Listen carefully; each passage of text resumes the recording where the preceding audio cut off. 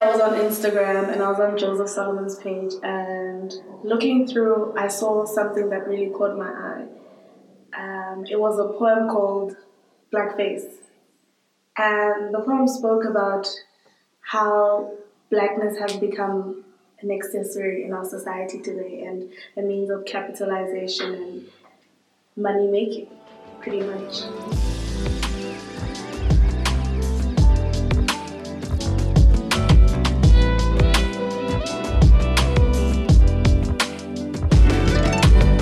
Welcome to the Opinions Podcast. I'm Linda, this is Ndeni, and this is Frank. Yeah, so we have an interesting topic today. The boys, I'm sure, are very nervous to talk about it. Mm-hmm. No, you're the only one nervous. It's okay. So today's topic is my blackness is not an accessory. So I was a person that actually put this forth because I was watching a video, a poetry video by Joseph Solomon, and he spoke about two pastors, white pastors, coming to him and being like, listen, we want more black people in our church. What do we need to do? To me, that struck a chord because it's not about bringing people to Christ anymore. It's about how diverse can we be now? How many more cultural people can we bring to our church? So I don't know what you guys think about this. So what do you think inspired the topic for you guys? My blackness is not an accessory. There is a rant that people need to look up on YouTube that was done in 2013 by the infamous Kanye West. Oh, Kanye. At Pusha T's listening party. And he was basically going off about culture vultures. Oh, it's the first time I ever heard a term like that. And it's become popular that term, right? Very popular Culture now. vulture, Culture yeah. vulture. Really? Yeah. So his where he was coming from is that Pusha T and Kanye were known for, or Pusha T specifically was known for making luxury drug rap music while dressing in high fashion, and it became a thing on the internet where all the kids would follow what Push was dressed in and all that. And also Kanye, we know, was in fashion or whatever. So they just felt like they had pushed black hip-hop culture to the forefront of popular culture. And then what happened is that the people in the popular culture space took and appropriated that culture that Pusha T and Kanye had started, and they began to monetize it, but they had no connection to the culture.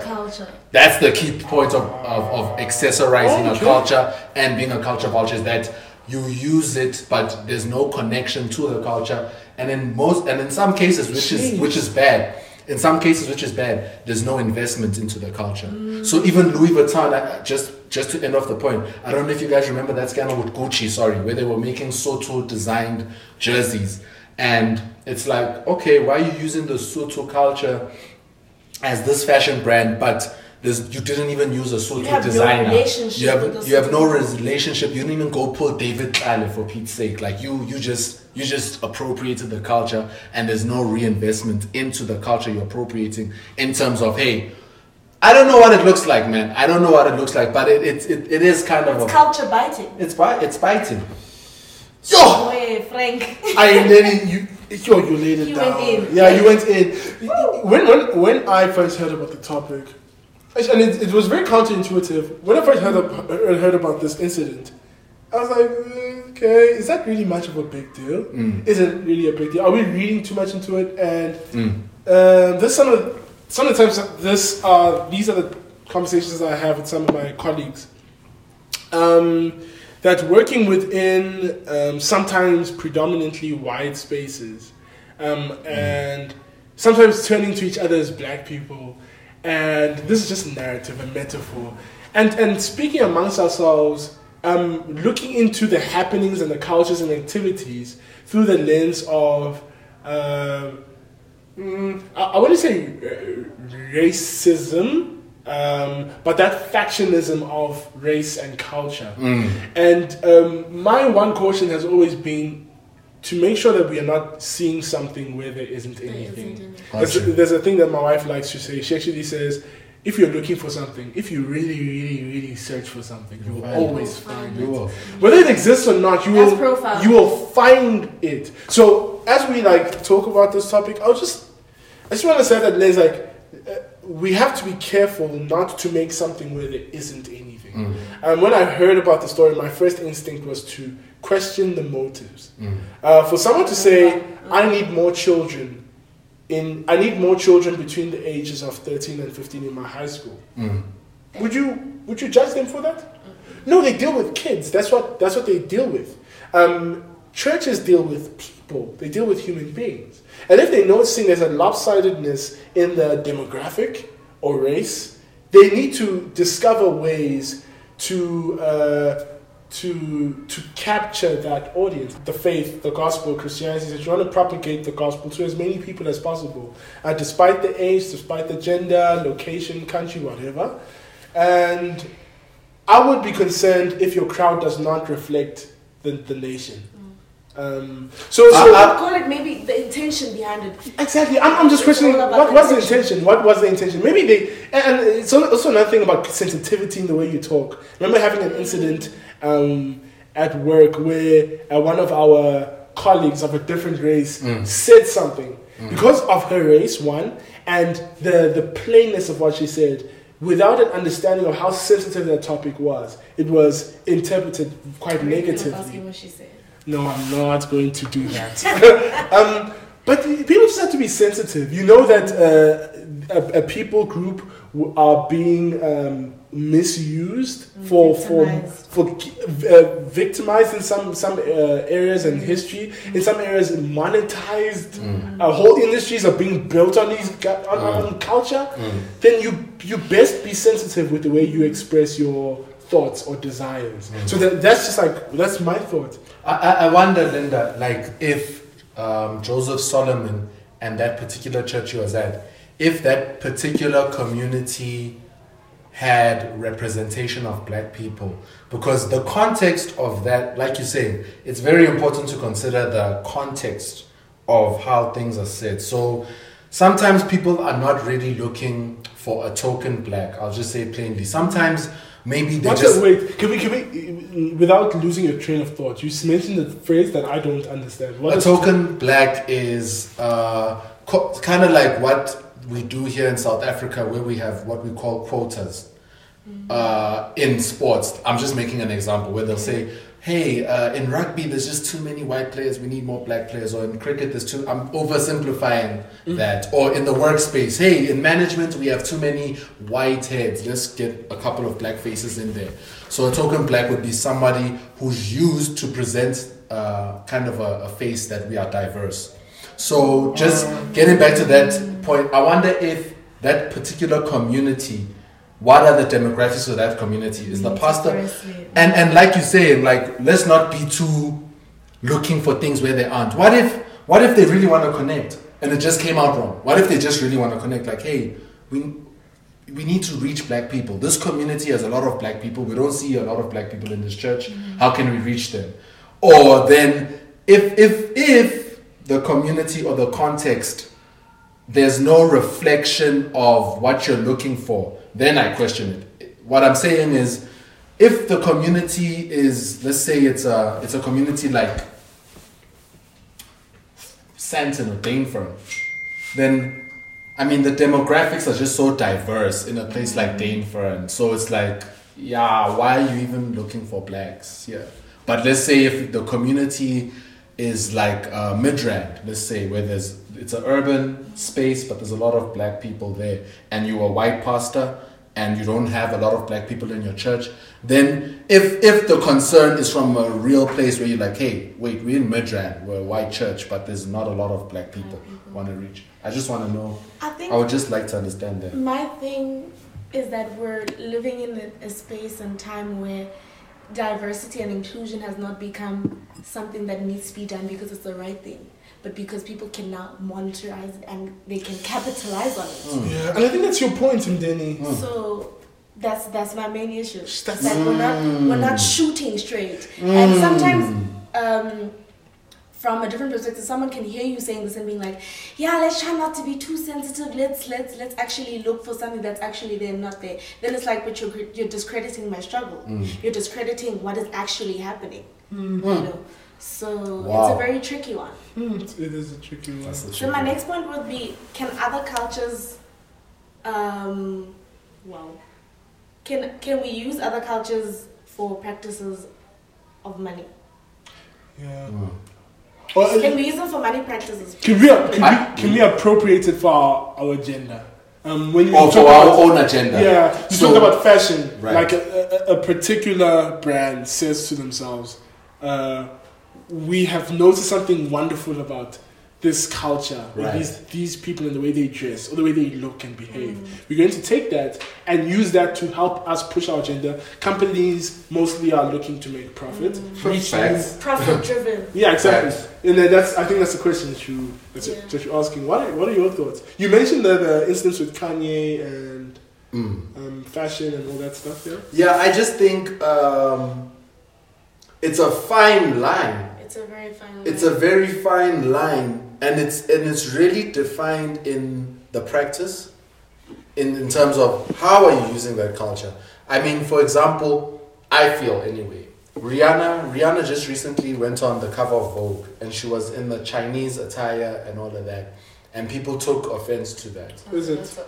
And it's like, but I mean, she's at a fashion shoot, and she, I guess the people or the setup was that she just rocks, the Chinese wear. But some people took offense to it. It's like, why are you even wearing that? What's the reference? Why are you referencing the Chinese culture? For what? Why are you doing it? So it's a very fine line to say, how does me from another culture, let's say, at work, they have a function at work. And then my own convictions, I come dressed as in an Indian attire. Am I accessorizing the Indian attire? For me, it's all about the practice. When we're talking about accessorizing a culture, when you're from a different culture, it's all about how do you practice that? What does it look like? I was about to ask that, being the devil's advocate. I would say some people think that if a black person does it, it's okay, but someone of a different race rocks up in a Hindu attire, in the Indian attire, in a Kenyan attire, what happens? Accessorizing culture is a very tricky one. It's very tricky. Super tricky. Because what was your example? I'm appreciating the culture, and that's why I'm wearing the Sutu culture, even though I'm Zulu. I'm Zulu, but I love the Ndebele traditional attire, and I want to have the collection. But someone would be like, but you're not adding to the community, the Ndebele community in any way. But you're out here rocking. It's a litmus test to be able to go back and add value where you are taking. I wonder. I really wonder that. That's a difficult one. Because there's so much that we're taking from so many different cultures right now that we're not even aware of what we have taken right now in the room. True. You look at fashion, you look at the furniture. There's so much that we have taken from so many different places. And we need to go back there and say thank you or give to... Exactly, I hear you. And that's a valid point. It's like, how? It's a valid point. It's a very I watch anime. Yes. What if I create an anime? Am I supposed to go back and say thanks for anime? But now that's a good point. If you create an anime without an understanding of the actual Japanese culture, the mythologies that fuel that, then aren't you a vulture? Aren't you accessorizing it? If you have no understanding. So if I have understanding? Then at least you create better, because you're creating from a place of knowledge. So you know how to do it. You know how to not offend Japanese people. That's my point. My point is, it's all about the people who because I mean, like you're saying now, there's so many different cultures going on here. Like I'm Xhosa, but there's no Xhosa attire on me. Yeah. There's nothing that says I represent the Xhosa culture. But the way I live my life out, then you have to really get into the nitty-gritties. What are your practices? What do you do? What do you do that shows? It's crazy because, like you were saying, there's a fine line. Like my friend's older sister went to Thailand recently, and she has a lot of statues of Buddha around her house, and she found out that it's actually an insult to have them on display like an ornament or whatever. You need to put them on a shrine. And for her, it was just appreciation, And she's like, if someone Hindu walked in, they'd be so insulted they wouldn't even enter the house. Wow. So it's really a fine line. Wow. It's crazy. It's really crazy. Crazy. Yeah. There's a word that my brother-in-law uses for cases like this. He does not use moral or immoral. I forgot the word. You guys have to forgive me. But the idea behind it is you use objects, specifically creative, artistic, cultural objects as they were intended, without discrediting the author or misusing those cultural objects. So we just have to be very careful of that. That's almost good. That's a good point. I actually messed up. These things are the intellectual properties of many generations and groups of Exactly. people. And the best we can do, if not pay the guys who came up with the idea, because it might not be a person, it might be a people, it might be history. Community. The best we could do in act of homage to them is to at least understand why they made what they made. You touched the word, I love homage. Yeah. So going back to the core of our conversation, then how does this apply to us as Christians? How does this really apply to us? Yeah, because when you are Christian, your culture is the lifestyle of Jesus, primarily. When you become Christian, what defines your cultural practices should be rooted or primarily rooted in the lifestyle or the practices that Christ lived, ideally. I agree. It takes precedence. That takes precedence. And whenever it clashes with our culture, then we choose to be countercultural. Exactly. But in areas where it allows us the freedom to choose. Jesus' culture, the gospel takes precedence. Yes. In areas where it does not define what we should do, we have the freedom to choose.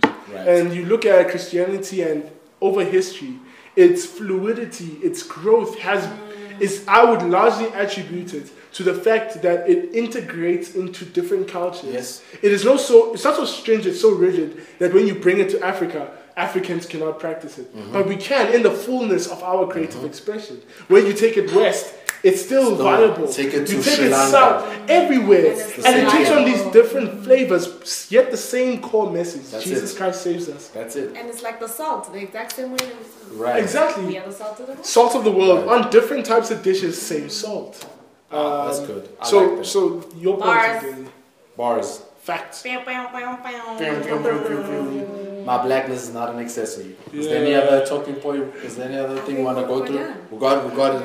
Yeah. Frank, I feel like Frank always just like